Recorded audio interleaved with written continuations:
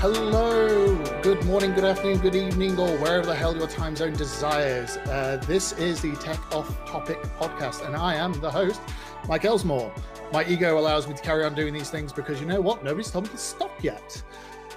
This podcast is going to be a little bit different. It's going to be the first time that it's a lovely panel of people, so I apologize if I can't keep them all under control. They are beastly people.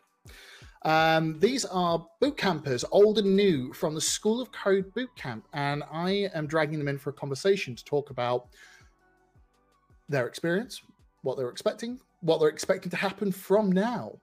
So I'm going to start introducing them to the stream one by one and let them introduce themselves. I am going to start with the oldest because, well, it makes my life easier. And by oldest, I mean from the earliest cohorts, not necessarily the oldest person, because technically that's definitely me. So, introduce yourself. Hi, I'm Chris. I was on cohort 1 back what feels like 10 years ago. It was actually only 3. Okay. That also, for those of you wondering, he is a PHP developer now. Well, primarily PHP developer now, rather than the trade taught at the bootcamp, which was and is primarily JavaScript. Yeah. And next up, I'm gonna. I've got 3 choices. Let's go here. Introduce yourself. I'm Carl McIntosh. I was on cohort 4. It's just finished, so looking to get into texting right now, but really excited to get started. Cool. Next up, let's go. Hi, I'm Katie. I've been on the latest bootcamp as well, cohort 4. I had an amazing experience. Before School of Code, I was a professional musician and music teacher for 10 years, which I loved, but I was ready for a new challenge in life. So I swapped jazz for JavaScript, joined the School of Code, and hoping to make a career in tech. Pretty sure there's a framework meme joke in there somewhere. I'm sure you can find one. Yeah. And last but not least, and not from favoritism, just because he was my mentee, introduce yourself. Hello, I'm Tom, also from Bootcamp 4. So, you know, any jobs going, hit me up. I was previously a lifeguard, but always had an interest in tech and wanted to challenge myself. So threw myself into it and took the dive in through the amazing School of Code. Fantastic. I'm not going to lie. It's amazing how the 3 newest people to the tech scene are already pimping out their skills. It's like they barely finished the course. I believe the official end of the practical side of it was Wednesday. Yeah, we had demo day on Wednesday. And today was a follow-up session for actually entering the tech space and how to get there. Exactly. Yes, as has been raised, you can submit questions for the boot campers. It's bloody well up to them if they answer it, though. and just for the audience, as always, the right to heckle me is granted to you by the deities of everything. However, that does not extend to the boot campers. Please play nicely. So, how is everybody doing this afternoon? I've had them in the chat for a few minutes, so they are smiley and they aren't taking me too seriously, which is a good start. Feeling great. Happy to be here. Yes, this is the first tech podcast. Not sure what to expect. This is not a real tech podcast. Do not expect anything professional or normal to happen. This is random people talking random shite. It just happens to be relatively around technology. I see. Okay. Yeah. So, accordingly. Now, you've all finished. Like, even Chris at this point, he is finished because it's Friday, so he's finished for the day. How do you feel about you have been cutting code and the fact that there's a whole future of it now lining up for you? You know, you're still young. There's 30 to 40 years of having to do this every working day. How do you feel about that? And weekends if you're unlucky. Or if you're like me, and weekends because you're bored. Pretty good, to be honest. You know, there's best part about tech is that there's always something new to do, and, like, always somewhere to go with it. And it's always progressing. So, like, you know, even if there is 40 odd years ahead, then it's going to change. Yeah, it's not going to be the same thing day in day out. Hopefully, well, you might be, but I'm looking to. Hopefully, it's going to change. The tech scene does change all the time. I was previously a print manager, and quite similar with tech. Print changed quite a lot over the time, so it'd be quite similar to that. Okay. How about you, Chris? You've been doing this now professionally, again, for 2.5, 3/4 years, I think. Nearly 3? Yeah, something like that. Nearly 3 years. Yeah. 3 years next week, in fact. Yeah. How do you feel about the fact that 40 more years? For me, that's like 2016 going 4 more years of Trump. Jesus. Does that mean I'm not allowed to retire until I'm 79? At this point, I'm going to go with by the time we get to retirement, yes. Honestly, I'm actually looking forward to it. When you first get into the tech scene, it's very, very daunting to think that your code is going live on somebody's server and you can break it, which I've done. It is a rite of passage to break everything. Just don't delete production servers. I've done that one. But once you've got past that first hurdle of getting that first pull request in and all the rest of it, you kind of relax and go, actually, it's not that different from the boot camp and doing code at the boot camp, except you get paid for it, which is even more awesome. It's a nice Sounds pretty good. Ooh, being paid to screw up. That definitely defines my career so far. I have never, ever said in this, I will always say this, I am not the best engineer ever. I'm just a really good hacker and people like to pay me for that. So it turns out you can make a career out of being a mediocre engineer. That actually describes half of Birmingham.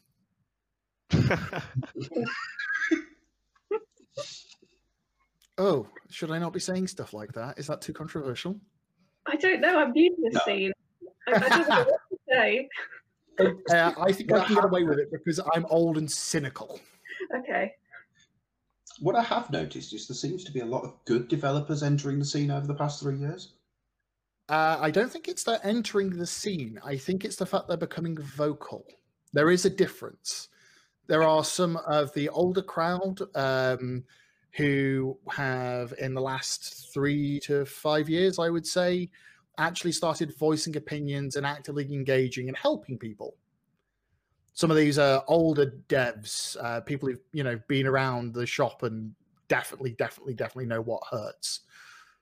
So yeah, I would agree. But okay, so you're all looking forward to it. You all sound like the bloody poster child for what the engineering lifestyle's meant to be, and I'm just going, oh, I wish I had that feeling still. Well, we're all riding the wave of School of Code, demo day. We're still on that high of absolutely having accomplished something quite amazing in 4 months. So we're very optimistic and enthusiastic and energetic right now for the rest of our careers. Buzzing. Happy people confuse me.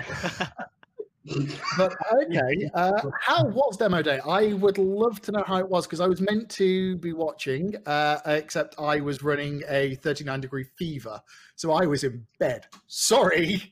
So how was demo day this year? Because I saw Chris's, because I think I messed with Chris's demo. You did. I did. No, you messed with Ben's. No, I messed with Ben's. I broke Ben's from high orbit. Never give the web hacker a URL with a console that he can actually still manipulate.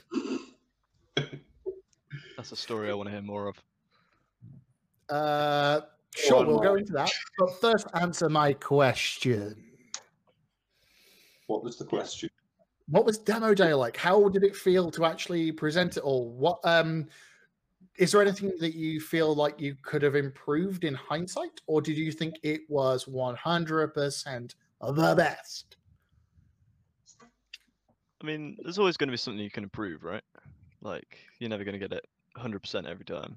It's just not going to happen like that. But I think, given the fact we have only been doing it for 4 months, and given the fact like we've got to that point, and we've been talking about demo day for so long, and it finally came around, and then it got to that point, and like prior to that, you've been looking at previous demo days and thinking they really know what they're on about, and kind of like it seems like they actually have an idea of what's happening, and you know, week 4 in or something, like am I really going to get to that point?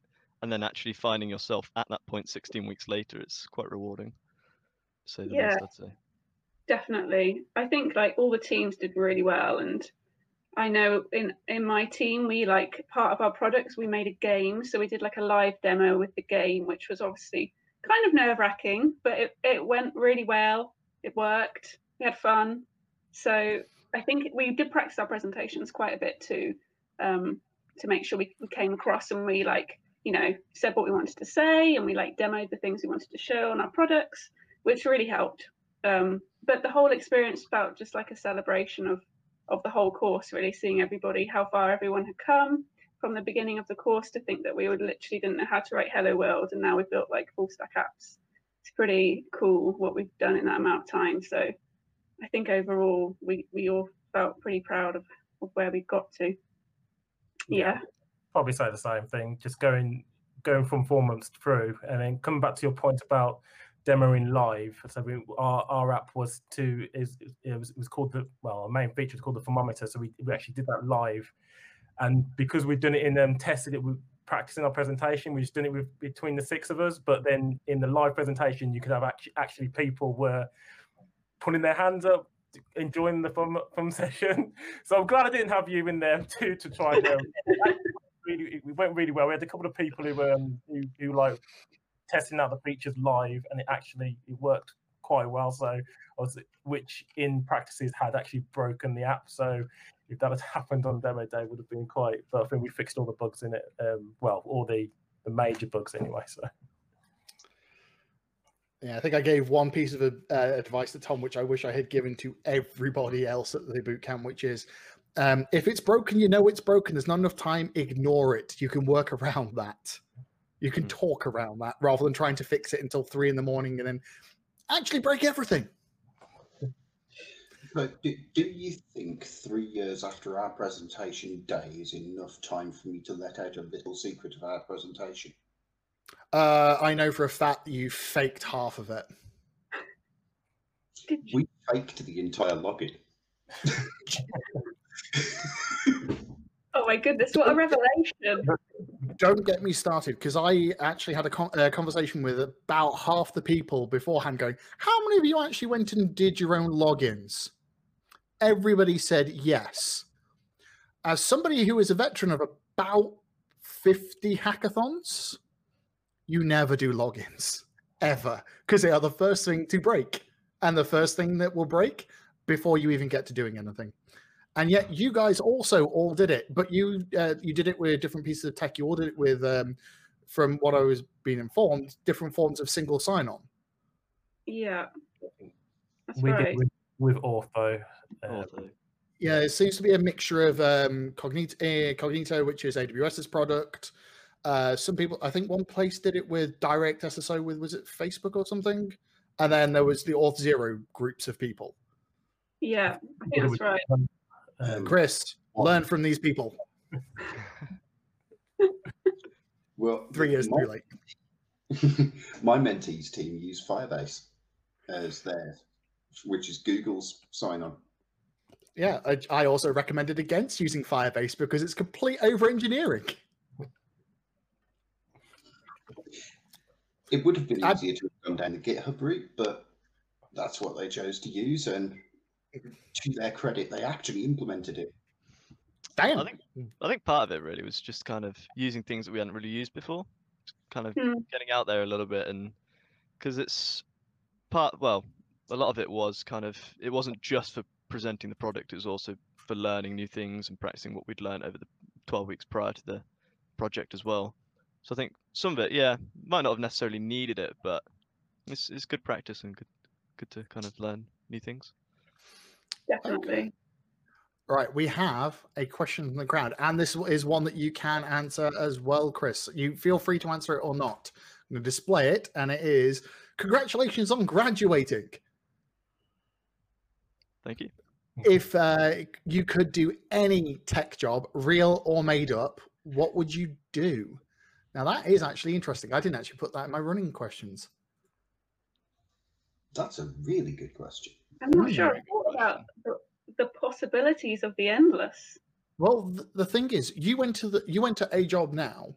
You're going to find out more of what you do and do not want. But right now, you don't actually have a clue what you're going to enjoy doing as a day-to-day grind.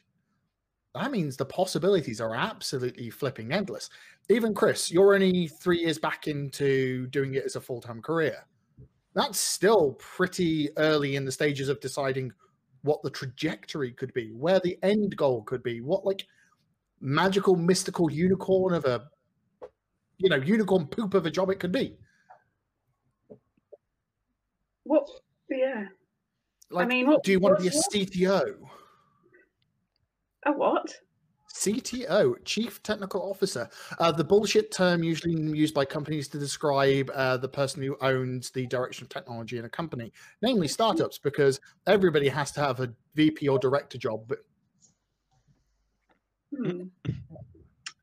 trust me, I know a company which has got only directors and CTO and C-level people.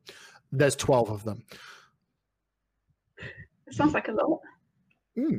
But yes, so do you want to be a CTO? Do you want to be a solutions architect? Do you want to be a UX researcher, a database administrator, DevOps engineer? I think at the moment we're just, well, for me especially, I'm more looking at full stacks or like front end, back end. So like in terms of getting a job now, and then I'll know more in 3 to 6 months whether I'm actually going to enjoy doing this day to day, week to week, year on year. A made up tech job, I don't know. I think anything can be said to be made up. Obviously I'd want to be able to create my own virtual reality type thing, but I know that's not possible. So actually, it is. It was possible, but for give me 10, 20 years, we'll see. But no, give you about 6 months and some time playing with WebAR. Okay. Well, that's something I could look into then. So. Yeah, if you're going to have a play, Firefox has one of the greatest libraries of information on how to do WebAR. And WebAR is a nice, logical, easy step to begin to learn how to do mixed reality and then actual true virtual reality. Sounds exciting. It's all polygons and visuals that make my eyes hurt, which is why I don't do it, because turns out visual shit makes me cry.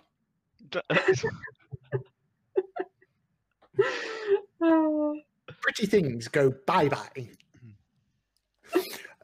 Well, what about you, Tom? Is there any job you want? Like, I technically have what most people would consider to be a completely fictitious job. I don't know. I think, like Carl says, it's VR for one. I think I find interesting as a concept and kind of like the products of that and see where it's going and the kind of like what possibilities you could get from it. But then watching like the SpaceX launches, for example, and kind of seeing those and imagining all the kind of the work that goes into that, or the engineering. Don't get me started. Flying a spaceship on an iPad is fucking weird. But that like just the way that the kind of the boosters return to the landing pads, just that it kind of blows my mind really, and kind of being able to get to the point where you're able to do that and pull it off successfully, just be amazing. Okay. What about you, Katie? Well, right now, I feel a bit overwhelmed by the choices. I know that I've really enjoyed all aspects of the course, so I'm thinking kind of a full stack role. And I have also, over the course of the final project, realised I do have a passion for like design and UX. So I'd really like to use that in a job to start off with. So I'm probably thinking like front end or full stack. I think also like being in the right team. I'm finding the right company where I can like feel excited by what they're making, the product, be part of a team where like, values align and that I get on with everybody and for me now, that's the priority, I think. And then hopefully in a few years, I'll like find maybe what I want to specialize in. Also, I love people, and I've enjoyed working agile. So that's, agile management, project management is something I might want to look into in the future. But for my first role, I just want to have that experience of working in like a tech team for a few years before thinking of going into anything like that. But I'm going to give you the cynical old dev opinion here. Be warned, agile doesn't work. What? It's true. Agile is a great principle, but it has to be adapted to each team and each scenario individually. If you try being one of the people who does it exactly how you were taught, which is as the book dictates, because you're taught how it is in principle and in theory. If you try applying that directly to working in a team of rando people, globally distributed, or some random stuff like that, it falls apart because you can't do the ceremonies and everything in the exact manner in which they are required. So agile works as a principle, but mold it to how you want it to work with your team. Don't try and make your team to work to the model, because they'll all just kick off and quit. It's good advice. Yep. Right. Cynical old dev approach. Now, Chris, you've had 3 years to ponder this one. Cutting code, changing stack. What about you for that fictitious job of the future? Well, for me, it's creating a general AI. You're asking for the flipping unicorn and sentience of a computer. You want flipping Skynet! Have you only just noticed this, Mike? I've been talking about it since the first big camp. I always thought you were just joking. I thought you'd grow out of it. No. The thing is, I know it's possible. I've been Bloody watching kids and their world-ending AIs. Someone's if got you to do look it. at what Google's done, it's expressed a basic form of empathy within the past few weeks. Oh. Is that another podcast by any chance, Mike? Probably, but one that's going to make me cry, because I am of the general theory that all AI is out to kill us all. It's just not smart enough to do it yet. I'm of the theory it's exactly the reverse. That might make an interesting conversation. Oh God! Yeah, actually, possibly. As that's going to be about, as general AI is going to be about 60 years off. For now, I'll stick to doing what I actually love doing day to day, which is my job now. I work on web software rather than websites, so dealing with the user stories that come from a company, turning user stories into code, turning code into something that goes onto a computer, and turning that into something that makes money for another company. To know that the lines of code I wrote actually run a company is quite incredible. Okay. Does that mean you classify yourself more as an application developer than a website developer? Yeah. How do you guys feel about that? Do you feel like you want to be more application than websitey? I think we've been sort of like told that we are more web app than website generally. So I think I'd put us more in that bracket anyway, with where we're at. Okay. Here's a question I want to ask, and I'm going to ask now so we can get it, so you can all hate me quickly and get over it. How do you feel about the fact that School of Code is transitioning to a Microsoft stack? Why would we hate you for this question? I don't know. I just had this image that you're all going, why do you ask that? We've just finished. Don't talk about our... I'm just curious, really, because C#'s not something I've really touched. So, like, I'd just be curious. Might put on a wig and disguise and join the next one just to, like, in the background, just to see what it's like. So for me, I've dabbled with C# under the guise of Unity. I don't get it. I don't quite get why the shift. I could probably fill that one if you would like. To me, it feels more like a decision that is not necessarily motivated in the same way as previous decisions that have been made. Okay. I'm trying to be as tactful as I can. Yeah. Well done. Congratulations. You have managed to not make anybody cry. Including me. How about you, Carl? Well, I think the general move to C# potentially, and I don't want to put words in anyone's mouth, is the whole idea of School of Code is to get us all jobs in the tech industry. Mm-hmm. You stick with the same tech for every single bootcamp, especially if you're going to be trying to pull on more bootcamp, then you're holding everyone into one section rather than bringing everyone into the tech scene as a whole. That's how I see the move to C# as more of broadening that job market, if you will. So. Yes, unfortunately, the one downside with the boot camps are that, plus all the normal university graduates, etc., that start appearing, is a flood of the markets of people with no commercial experience sort of thing. Now, if you just keep pumping JavaScript people in there, there's just going to be less organizations in the greater West Midlands area, assuming that we are not in a completely remote model, and there is a question about that I'm going to raise in a moment.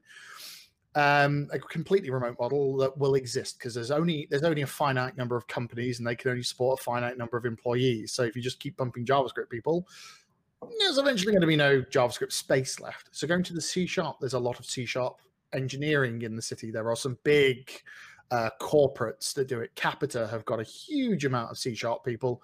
Same with places like Purple Bricks. So by switching it a little bit, you're making sure you don't flood and make it hurt. And that, and the fact that if you switch it around a little bit, you're likely to get some other people involved from a commercial standpoint, shall we say. Makes sense. Yeah. Okay. And here is one in the questions doc that was added that I actually think is really, really, really, really interesting. Because I am from a very, very traditional, I got taught at university, computer science. And Chris went through the boot camp in person where you had to do star jumps and random stuff that I will still never understand. I'm sorry, Energizers, that's Red Bull. There's a reason there's a caffeine problem in tech. Jesus. But yes, you guys have gone through the first 100% remote boot camp. Now, do you feel like you've missed out on an experience with it being remote versus in person? Do you feel it's given you some more freedom? What is your take on it? And Chris, as somebody who went through the IRL and is now working in a remote org by virtue of pandemic, what do you think? I think from my point of view, I feel like in terms of the delivery of the actual course, hasn't really been any worse or less effective having been fully remote, because obviously tech is suited to, remote working. We've actually gained so many skills that are going to be so useful now. We've been working remotely from day one. We're really used to collaborating in remote teams. So it's kind of set us up really well for this current climate of, we're all going to go into remote jobs to start with. So we've already got all those skills. So in some ways that's nice because we're so comfortable with working in that way. But in terms of the kind of community aspect of School of Code, I have really missed not seeing people in person, or being able to grab a coffee at lunch, or go out for a pint on Friday. I think we have worked really hard to try and make those sessions happen, and we have School of Code quizzes every other Friday, and we do have daily energizers where we all sort of play games and do some team building, because we just don't have those opportunities for chit chat, and things like that being remote. So I think it has been a shame that we've never met in person. Hopefully after this is all blown over, we might be able to meet up for the first time, which will be quite strange. But I'd say I've still had an amazing experiences, and I've made friends, you know, during the course. It's such a intense, crazy experience that you commit to that you can't help but like bond with the other crazy people who've decided to do the same thing as you. So I think, yeah, it's had its pros and cons. Yeah, I think going on to that kind of all being in the same crazy situation thing, that in itself kind of helps the social side, and that obviously you're all in the same situation. You're all in the same crazy situation where we don't get to meet in person. We are having to do all of this remotely, and it's kind of, in a way, it's helped us bond in its own, like in its own way. So it's kind of helped in that respect. It has been a shame though that we haven't been able to kind of like, you know, meet up, have that chit chat, kind of water cooler conversation. But the coaches did a really good job of trying to encourage that as much as possible, to be fair, and with the energizers and other social sessions. So Yeah. Okay. I think you pretty much said it, both of you. So You let off the hook there, dude. yeah. What about you, Chris? You've seen the transition for them and for yourself. So, for me, it was one of the weirdest experiences of my life. We had this trial run of, right, everybody work from home, to we think something might be happening. Let's all work from home to make sure it works. The next day we went in, we talked about it. The day after that, we went home and the boss messaged us all after work to say we're not going back to the office. I haven't seen the inside of our office since. I'm convinced that my lunch is still in the fridge.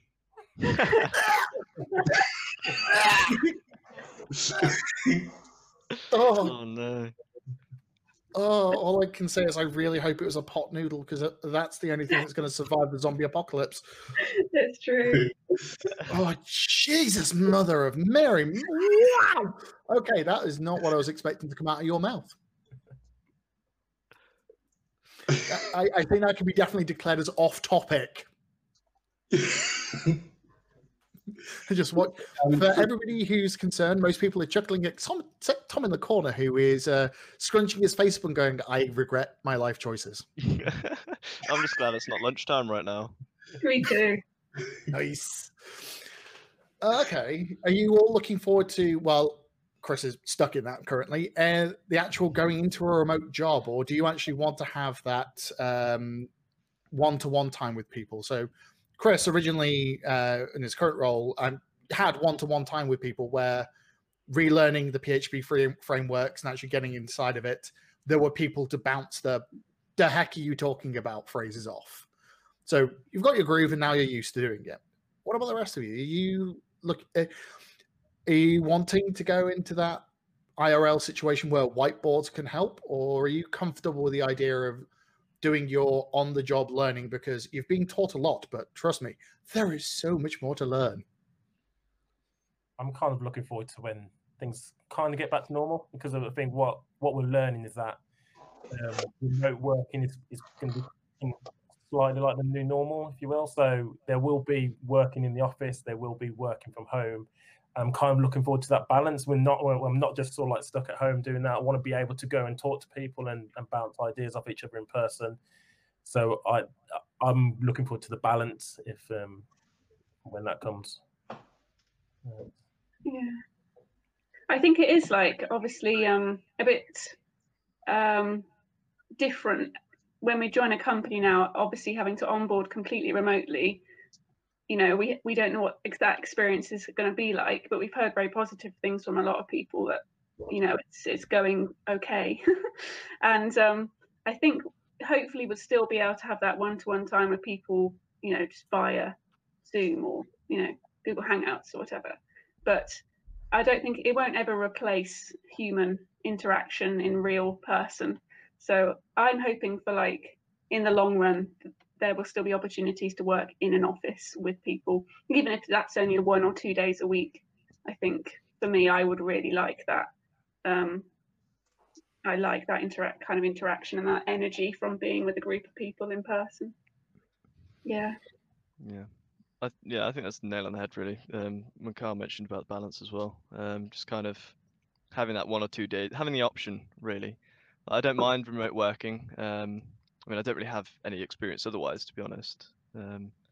But kind of, yeah, remote working's, I've not had a problem with it over the course of boot camp really. Get on fine with it, but having the option to go in and talk to people and have that kind of, you know, chit chat and get that kind of personal feeling to it is an option I'd like to have.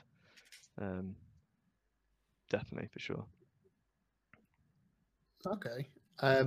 As somebody who's been a remote worker for the most of their career, surprisingly, I only realized this the other day when I was looking through this, going, oh crud, I've been working remotely from my spare bedroom since 2013. Wow. Yeah, except for the period when I worked at Pact, where I was allowed to work from home, but because I get really, really bored and procrastinate like a boss, I ended up spending a lot of time in the office. Trust me, procrastination, it's a great life skill, except when you need to work. We'll avoid that one. Yeah. Okay. So you know roughly what you're after in the next job, and like Chris is aware of what he wants to be doing in the next few months and years. Looking back before you went into the boot camp, this includes you, Chris. In that period, there's like, you know, the good old fashioned expectation versus reality memes. The hell do you think about that now? Did you think it was going to be some nerddom lore, Dungeons and Dragons shit, or did you imagine it to be a collaborative Google hub? Of which it's neither, I may add. I think for me, the expectation kind of met the reality, if you will, in terms of, because we knew, I didn't realize how it was going to work remotely. I thought it wouldn't work the way that it has, and it's worked really well. But in terms of the structure of the boot camp as a whole and how hard it was going to be, I knew it was going to be hard, and it was extremely hard. But then to see that progression over the weeks, you kind of, they do say that the first 4 weeks are the hardest, and they really were. Like after week 4, I was almost nervous breakdown type thing. But then you get to a point where it just makes sense, and then it kind of like, and then your learning curve just goes like flattens out, if you will, because you've kind of learned it, and then you learn how to learn as you're going through. So it's that foundation, yeah, definitely. I would 100% agree with that. The first bit was definitely the hardest, because once you get into that and you've established the fundamentals and kind of the main principles of coding in general and problem solving, you can kind of apply those principles to any other work you do. And as Carl just said, and as something that was really stressed over the course of the boot camp, was like, we weren't there to learn to code, we were there to learn how to learn and how to problem solve. And that's something that, like, once you've got through those first few weeks where they've kind of got that across, it makes the rest of it come after that much easier, because you've got something to build off, to build on rather, and to kind of not experience as such, but you've got that different way of thinking. You started to take it on board, and you can apply it to everything else that's coming at you, rather than everything else being completely new. Yeah. Want to throw anything in, Katie or Chris? I would say, like, the expectation of the workload and stuff, yeah, that I definitely expected it to be that hard, and it was. I think until I knew it was going to be fully remote, I had these visions of like playing pool at lunchtime and like hanging out in the office with all the plants and being in the centre of Birmingham and going out for beers after work, and all that was like part of the experience that I wanted, which I haven't had. But that's nobody's fault. It's world's pandemic's fault. So in that sense, my expectations weren't quite aligned.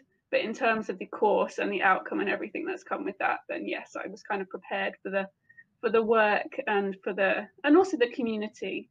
Like I've I've seen a couple of people do the course before me, and I knew that it was like this amazing community of School of Code, and that, you know, it's even after you graduated, you'd always be a School of Code boot camper. There seems to be this like really nice community of people like giving back to it. And now I've been through it, I can see that, and you know, I want to carry on supporting School of Code like as I carry on in my career. And so yeah, I think the expectations on it, yeah, did kind of meet the reality, which is a nice surprise because things like that don't always happen in life, do they? I'm waiting for a Chris curveball. Go on, Chris. Go on. So for me, being the first one, how I actually found out about the boot camp was quite an interesting story at the time. As Mike's alluded to several times, I've come from a very different background to most of the boot campers. I'd actually had my own tech company before going to the boot camp. So I was doing web development when web development consisted of just text and images were not a thing on the web and stuff like that. I was also around when cables were a thing for networks. So I remember the days of crawling around on the floor, wiring up networks, and then wondering why it wasn't working and realizing I'd got the cable the wrong way around and things like that. So I ended up with a illness that I still have that took me out of tech and out of working life completely. When I got to the point that I could even think about working again, I started applying for positions and found that I was applying for positions and they were basically telling me, although your experience is great, it's out of date. What I knew didn't match up to what was needed. During this time, an advert for this new thing appeared on Facebook. So my expectation was that this was some sort of scam and I was going to have to pay for it somehow. But I followed through and went to the application process, made my character, which is still my avatar on many of my social media, went through to the first meeting where everybody gets together and does the tasks that Chris creates, something to do with marshmallows and spaghetti. I don't know how that helped in tech, but it worked. Mike is now wondering what the hell. Well, I know exactly what that weird team building, problem solving, because it's used in large groups to work out in certain places who the people who are bad operators in an organization are, and others it's used to work out who can actually collaborate with each other. I'm currently going in my head, and this is the only joke I'm going to make about this. This is making you very much sound like the cohort was the first child, you know, the throwaway. Yeah. It's the reason you always have an heir and a spare. To be honest, Chris has always referred to us as the experiment. Let's see if this works. And it did. I mean, I will never say otherwise. I am also somebody who's lucky enough to have hired boot campers previously. And I've seen them grow from little know-it-all shits to actually ridiculously useful and productive members of the team.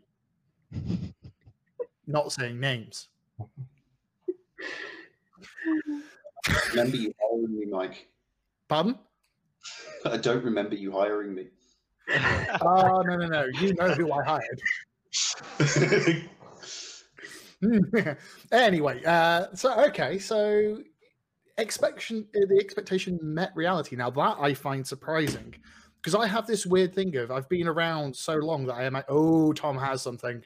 Yeah, I was just gonna say, it did in terms of the workload and everything, but I think the one thing that really blew it out of the water for me was because I kind of knew what to expect because my brother introduced me to the boot camp, and obviously he works in development and he knows a lot about it and he's got a lot to do with the boot camp. But I think the one thing that really kind of blew my mind was the community and the amount of collaboration that goes on within tech. Because for me, it was very much that stereotype of kind of independent individual work, just sitting there at your computer working away kind of thing. And that you had to have kind of like started on it from a very young age. And because I have a couple of my friends at school as well were working on it and doing jobs and stuff by the time we got to sixth form. And then, so I did have that stereotype very much in mind, but then when we got into the boot camp and to see that actually, well, 16 weeks later, very much is not the case, that you need to be learning it from a very young age, and all the help and all the kind of community sense that we had within the boot camp, from like you could pop a question the Slack channel and you'd get a response within the hour from anyone. It's just, yeah, really surprised me. Okay. All right. So you mentioned there that asking for help and getting it pretty damn quickly. I apologize that I was not always the best with that. You did have to send me messages whilst I was getting drunk. It's true. So what was the hardest part of the course for you? So that is a question all of you can answer. Like I said, the hardest part for me was those first 4 weeks. It's like you're getting all these concepts and they're throwing them at you so quickly. Like you go from just JavaScript fundamentals, and then you're literally the next day you're onto something else, and then the next day you're onto something else, and it was that trying to catch up in sort of like your spare time, just trying to get everything into your brain to click. And then, like I said, after those first 4 weeks, something just clicked with me, especially. It's like something just clicked, and you look back and you think, why did I have so much trouble in those first 4 weeks? And I think it was just the amount of knowledge they were throwing at us in those first 4 weeks that I found the hardest anyway. So I think. Oh, carry on. You go, Chris, or whoever was about to speak now. For me, both the hardest part and the best part of the course was actually the time spent with Joe. So Joe Trodden, who does a lot of the areas that cover the soft skills. The hardest part, because it was like, forget everything you think you know about yourself. Okay, here's what we actually know about ourselves. But the best part, because it actually taught me things about me that I didn't know. I thought I hated public speaking. Turns out I don't. What I actually hated was preparing public speaking, which is why I'm so much better at it when Mike just says, do you want to come on a podcast? Yeah, right. Genuinely, winging it is so much more fun. Yeah. Slides are for losers. I see that. Okay, so so in general, it's just those preconceptions and the getting started that was the hard part. I think one thing for me too was that is actually like working with people. And I would have said I was very good at that before, because I come from like my experience as a musician. I'm always working with people and teaching and working with people. But I think like being thrown together with a bunch of people that you've never met before, and then like pair programming with people and having to work on projects together over Zoom, it's really intense to start with, and just trying to work out like the other person's dynamic and like get to know each other's strengths and weaknesses. I think that was also a challenge, but like a really good one. And I think that's why we've all, built such strong relationships now, because we've like sort of been funneled through that process. But I don't think it was always easy. And like in our final projects, having to work with 6 people, we hadn't worked in a team that big before, just kind of finding that team dynamic. Once we got it, it was like brilliant, but kind of getting to that stage did require like work and effort. And that was probably one of the things that surprised me, because I would call myself a people person, and I kind of expected that to come more naturally, but actually it was definitely something I still had to work at. Yeah. Okay. Yeah, That's kind of weird. The skill you thought that you had down to a T for this wasn't the Yeah. one that. Oh, interesting. I know. Maybe it's because I'd expected coding to be hard, because I hadn't done much programming before. And I think it's like the remote nature of it, like you don't build those relationships quite as naturally or easy. And that was definitely a part of it. But I think we're all quite good at that now after this whole course. So hopefully that will stand us in good stead for building relationships and teams in our new jobs.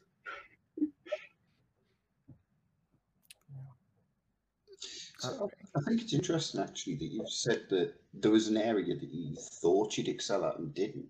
Because for me, thinking back on it, I thought I'd excel with the front end side of things and, you know, making things look pretty. Because that's what I did with the previous job, albeit limited by the technology at the time. I mean, back then the web had 16 colors, so you didn't exactly have much choice. But I actually found that with CSS, I really struggled. CSS is fucking voodoo. I swear to God. Everyone will I agree. love CSS. Oh, I did not like CSS at all. You're lucky. Me and Chris come from an era where the web, because Chris would have stopped originally just at the time when the browser wars were properly kicking off. And that's when I started. And the browser wars were hell because CSS didn't work on all browsers the same at all. That does sound like a nightmare. That sounds unbearable. The time used to have to not just deal with media queries, but deal with writing something for IE, writing something for Netscape, which is a browser that most people don't even know ever existed. Not true. Everybody's aware of it because Brexit. True, yes. Up until a couple of weeks ago, nobody was... Even though every one of us on this call can thank our careers because of Netscape, because that is where JavaScript was born. But you literally were writing different code for a different browser. And then you had the fun of trying to work out which browser you were in before it actually told you. Because even telling you what the browser was something that only came with IE 7 or 8. Wow. I'm just going to give you guys from cohort 4 a little bit of homework to go look up. You need to go and look up a guy called Remy Sharp from Left Logic, and Google HTML5 shim, and you will learn so much. Because I believe I gave Tom a little tirade a few weeks ago about progressive web apps and the way the internet was built. And the fact that people teach JavaScript badly because they completely forget the fact that when you build for the web, you don't build for JavaScript. Which, trust me, at some point in your life, your career is going to depend on the fact that you're going to need to remember how to do things outside of React. Because some hacky crap will have to take place. See, I have the reverse problem. I have to remember that sometimes I can do it in React. Nice. Okay. Do I want to drag another one of these questions, or like, hang on, here we go. Let's flip on its head. I've been asking you a bunch of questions. How about you throw stuff at me, or you can even throw them at Chris because he's a willing participant here. Wait, I've been waiting for this moment. Oh, crap. Oh, God. You know what you've let yourself in for. Bring it. No, I'm going to ask a nice one to start with. So far, my experience of like tech communities has been like a positive one, and like people seem to be really up for helping each other. It seems like, you know, everyone's always learning because tech is always growing and getting better. It seems to kind of like level the playing field slightly in terms of that everyone's always a learner. So it kind of feels like a nice community. Would you say that that is your experience of like tech communities in general? How honest am I allowed to be? It's your show, Mike. I can be as honest as you like. No. Okay. The technology tech scene is a complete shit show. I am the unfortunate sod who helped run a tech conference in Birmingham for 6 years. From 2013 through to 2018, I ran the only pure tech conference, wasn't a shitty ass product thing, Canvas, and hackathon. Now, in that time, it started from everybody being friendly and genuinely stayed that way. But the amount of hiccups because other people caused them that meant there was a problem for me is a nightmare. In 2016, there was a problem with white supremacy getting into other events. So people were submitting CFPs to talk, and then nobody at the conference was doing background checks to make sure they weren't a white supremacist. So, you know, pseudo neo-Nazis on a stage. And there is other things, people making mildly sexist jokes around the term fork. That would be Pythonistas in 2014, 2015, if I remember correctly. And it's just, there's some things that people need to learn to keep their goddamn mouth shut, even if they're thinking it. Please don't say it, because you're ruining it for everybody else. So, yes, the tech community in general is a happy-ish place. People are friendly, people are willing to help, even though there is, and I will say this because I'm one of them, mild god complex every so often, but, you know, genuinely the desire to help other people out and do stuff. It's just a case of, like any fandom or community, there's always a dark little corner full of shit bags who require a kicking. Humanity in a nutshell, really, isn't it? Yeah, I genuinely hate saying that is a thing, but in all honesty. Okay, now bring the hard one. You said the question. I know. I'd like someone else ask a question first. I'll just say, what advice would you give us? Well, we're obviously going into our first tech job, so what advice would you give us looking for that first tech role, knowing where we want to, well, not where we want to be, but that we're going to be doing this for the rest of our careers? That first tech role, what would you? Ooh. I think you need to go and find a place where there are plenty of more senior engineers. Because joining a company that's, this is going to sound horrible, where they've cheaped out and just hired a whole bunch of junior engineers and haven't stacked up the deck with people with experience, there's nobody to learn from and help fix mistakes. There is just a whole bunch of people flopping around. And you will assume at that point that you're doing a great job, because in comparison to everybody else around you, you're doing a great job. But there's nobody with that real world, well, this is going to blow up sometime soon, to help fix those problems, walk you through them. Configuration management being usually one of the big ones there. You don't learn how to do good configuration management without somebody else previously in their career blowing shit up. So aim for a slightly more mature company so that they have that body of experience and that people you have the ability to solidly ask questions without fear of reprisal. For me, the three things that I've always said when I'm asked this question is: one, don't assume that the first company that offers you is the right company. Two, don't assume that the first job you take, it dictates what the rest of the world looks like. And three, don't assume that just because you go into a job and don't have a clue what you're doing, that you actually don't have a clue what you're doing, because you do. You just think you don't. Imposter syndrome is a real problem. Yeah, absolutely. You all have a solid fundamental set of learning. That's still a fundamental set of learning that everybody should have. And thus you know what you're doing. You just don't know the finesse and finite details. But you can learn those. Yeah. That's really valuable and helpful. Thanks. Yeah. Yay, I have completed my life's work. Now I can be an evil dickhead for the rest of my life. Any more curveballs? Surely Tom's got one. Oh no, I think that was my question, really. You know, he's actually awful for asking questions. He usually just fixes everything himself. I'm very bad for asking questions. Yeah. If I have a question, I'll be happy to ask it, but... What about you, Chris? Do you want to throw one in? Make it curvebally and evil?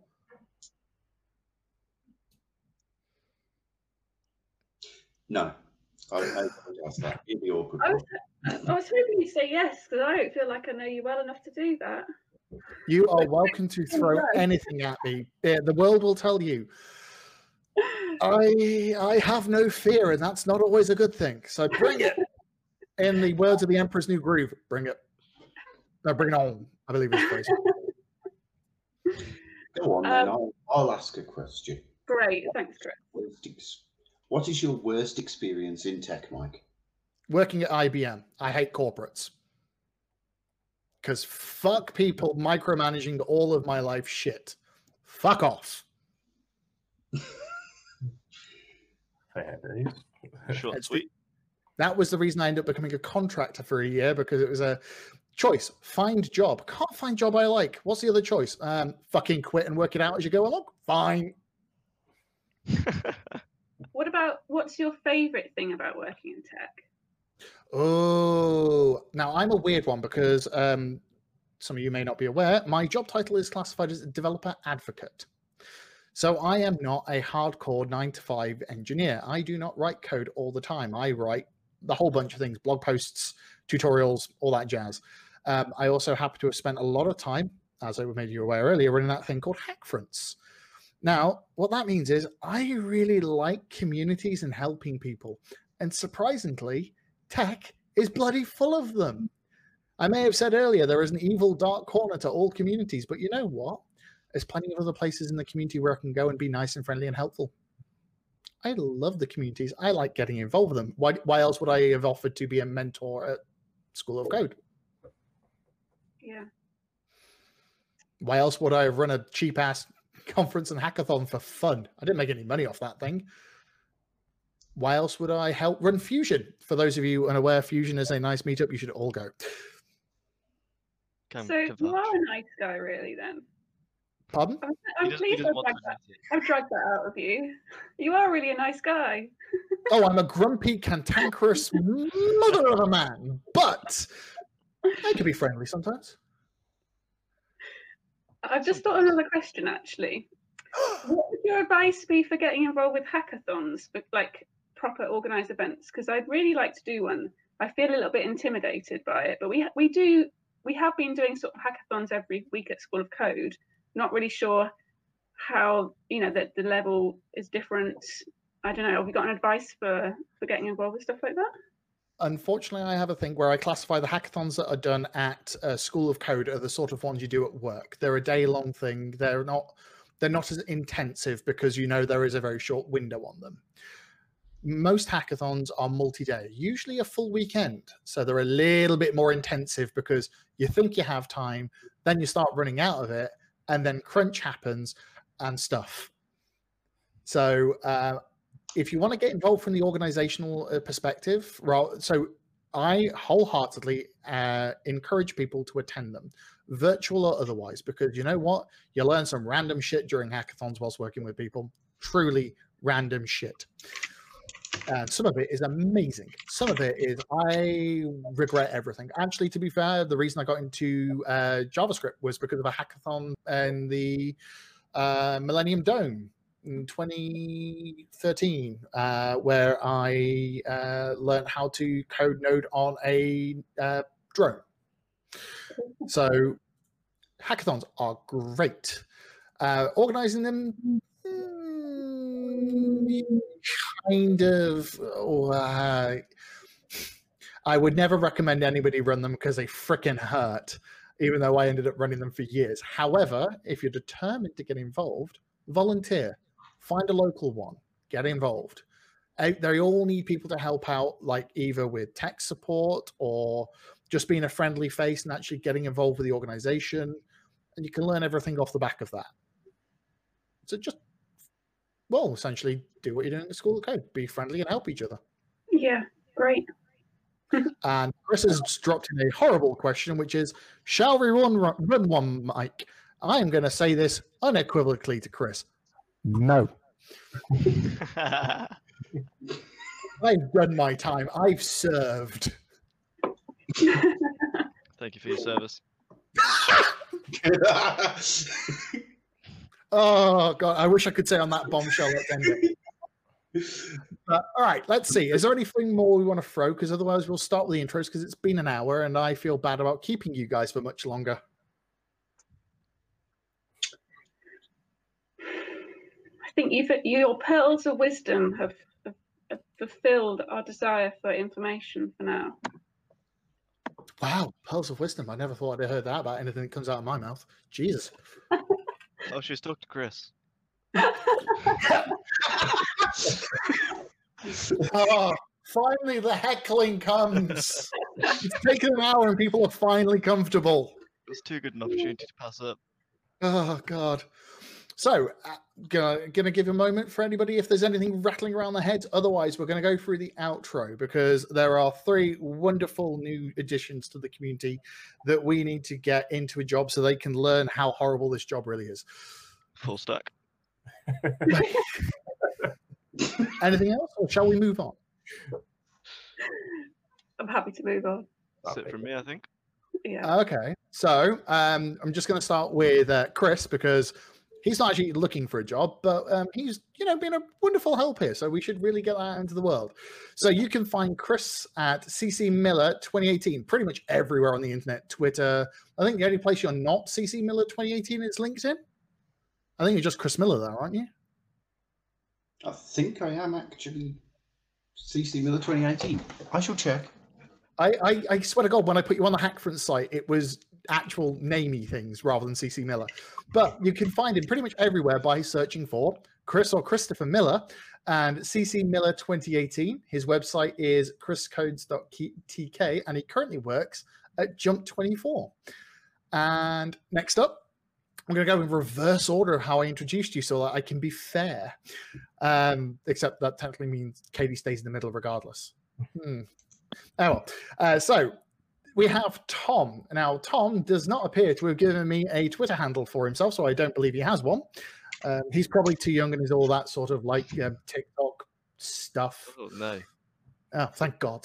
But so you can find Tom on LinkedIn at Tom Bennett. I will obviously be putting the exact links into the podcast so you can find them yourself. And he is looking for a full stack developer role, which I can vouch for him. I hope you're saying that for all of us. I can vouch now that you're lovely people, but I didn't help you guys, which I now feel like I really missed out on helping more people at School of Code.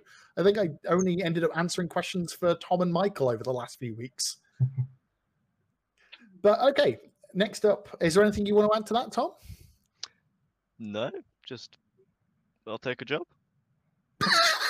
Take a job. Any job. Give me a job. Okay, next up we have Katie Hawkett. Now this one I'm going to let her describe how to say it because Katie is the name of awkwardness. And you can find her as Katie Hawkett on LinkedIn and Twitter. So would you mind describing how to do that one exactly? Because everybody has a different way of describing how to say their name, especially when it's things like Caitlin, Michael. HAWCUTT, Hawkett. Okay, and it's Katie with an IE, not the Y. It is, yeah. So it's Katie with an underscore for Hawkett on Twitter and Katie Hawkett on LinkedIn as is. Now, there's my eyes can focus. Jesus. Oh, you actually have a really nice Twitter handle, Carl. Oh, thank you. That's actually quite cool. It puts absolute freaking shade to mine. Well, it's got a little bit of hacker in there. It's like, I'm not going to lie. I got into development because of the movie Hackers and Antitrust. And if that isn't aging me, I don't know what is. It's like, I'm pretty sure everybody here is going, Hackers is a movie? Except Chris.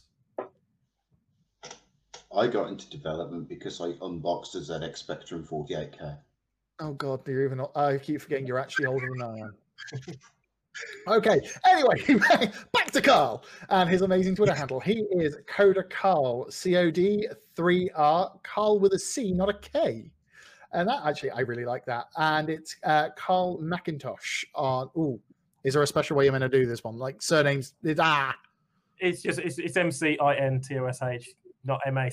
So many people spell it with a MAC, so many people spell it wrong, but there's a reason I was asking people to spell the name. Luckily, Tom's is kind of simple, and same with Chris. It's like it's really hard to screw that one up. Many people get it wrong. Seriously? Double N, double T. Oh bloody heck! Anyway, so I know Katie has mentioned this a few times, but she would like a full stack role somewhere where she can learn to play with lots of things. Now, Carl, you've also not said what you would like. So what would you like? Sound like the world's creepiest Santa. Probably again full stack. I think is more about getting the right place for my first role. So, but full stack is I'd like to do all of it. So. Can I tag on the front end? I'm very interested in too. Okay. Now, for those of you who are not aware of School of Code and their curriculum as it is right now, it is changing for the next cohort. It is JavaScript full stack. It was, when Chris was going through, mean stack with a bit of React on the side. So Mongo based was the primary one. However, the new cohort have been told how to actually develop in the real world using relational data structures. Do I think that was a problem to begin with? Because nobody uses fucking Mongo in an agency in Birmingham. Anyway, so they are React with an Express backend. You've all played with Postgres, and I believe you've been made aware of NoSQL data structures, because I remember giving Tom a rant about the term NoSQL. Yep. Yeah. FYI, I gave a talk called NoSQL is a Lie. Please watch it if you want to understand why that term is fucking horrid. So, yes, if you wish to hire these lovely humans, they are on the internet. Now, anything you guys want to say to the internet, not to me, before we go bye-bye? 27th of January. Pardon? Tom? Oh, no, I just said thanks for having us. Yeah. The internet. Thank you. Ah, okay then. Well, thank you, Chris, Carl, Tom, and Katie. You guys have been wonderful, and thank you for letting me talk shit at you and ask you questions. I really appreciate it. Yep. Thank you. Thanks for having us. Yes, thank you very much. Thank you, all of you unlucky sods listening to this podcast, and we will catch you in the next one. Bye.